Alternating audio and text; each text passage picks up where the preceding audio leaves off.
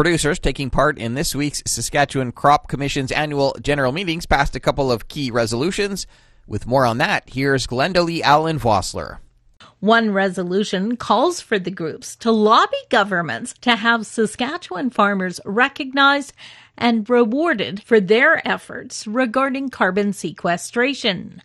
Miles Heck farms in the southwest part of the province and brought the resolution forward at the Sask Canola and Sask Barley meetings. So our price of carbon right now is $30 per metric ton, and by 2022 it's supposed to be $50 per metric ton, and it's expected to hit $170 per metric ton in 2030. So as farmers, if we are to be recognized as carbon sequesters, it's way easier for us to get recognized when carbon is priced at $30 per metric ton than at $170, because all of our minimum till and zero till practices that we have implemented now have all been studied since 1996 to 2018 in the Soils Association, and they've had federal ag scientists studying this as well. And the amount of carbon that we sequester in our soils on average in Saskatchewan is 0.38 metric tons per acre.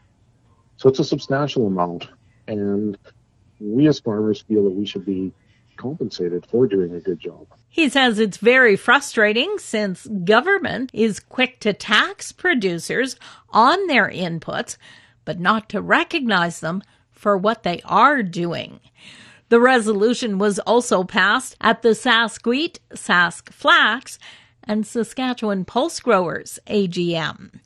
Another resolution that circulated and was passed through the groups focused on having a mandatory national reporting of export sales, similar to the export volume reporting requirements we see out of the U.S. It is extremely important that we recognize how much of our product is being sold overseas. As of right now, in Canada, the only people that know that are a few of the grain sellers, brokers that are in the large grain companies. In the United States, anybody that exports over 100,000 bushels has to report their sales to the USDA. And they have a way clearer market perception of what's going on. Right now, in the United States, farmers, stock traders, exporters, purchasers overseas all have access to the same information. And in Canada, the only people that know that information are a select few. The farmers are in the dark again. The exporters know it, but the people purchasing overseas do not know anything as well. So it's not a clear indication, and it's not a clear price signal as to what's going on. The market conditions would be better reflected if we had some sort of reporting program in place. Both resolutions were passed at 5 of the 6 meetings. A requirement for a 30-day notice for resolutions prevented the resolutions from coming forward before the Saskatchewan Oat Development Commission. I've been talking with one of the producers that was very involved in bringing the resolutions forward, Miles Heck, who farms in the Sceptre area.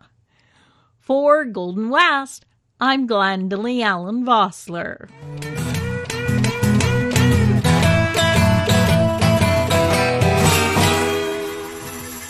Canola oil customers in South Korea took part in a virtual mission hosted by the Canola Council of Canada this week. Brittany Dick is Senior Manager of Canola Utilization.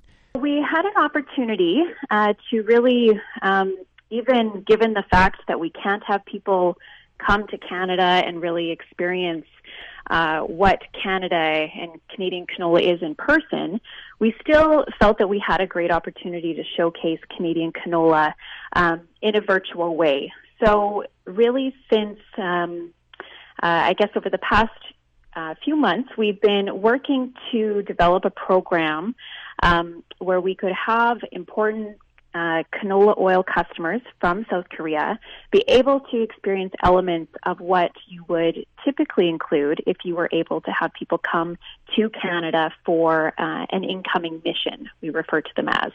And so we were able to put together content on canola farming, canola processing, health and functionality of canola oil, and be able to present that to the Koreans so that they could get a good glimpse of really what Canadian canola and our industry is all about. So that went, were able to give them some of that information beforehand and had a great meeting with them on Monday night to just kind of bring all of those elements together. How big of a export market is South Korea for Canadian canola oil? Yeah, great question. So it's actually quite an important market for us. Of course, the U.S. and China represent the two main countries that we are exporting canola oil to. But South Korea has really been important to us, and for the last 5 years has consistently been the third most important market for canola oil. So we are exporting well over 100,000 tons per year. Some years has been as high as 150,000 tons. And that has been really consistent. So we're really encouraged by that consistent market that we have in South Korea. That was Brittany Dick with the Canola Council of Canada. That's it for the Prairie Ag Wire for today. If you have any questions or opinions to share, send them to us by email, thefarmdesk@goldenwest.ca. On behalf of Glenda Lee Allen Bossler, I'm Corey Canute. Thanks for listening and have a great afternoon. The Prairie Ag Wire will return next week on the Golden West Farm Network.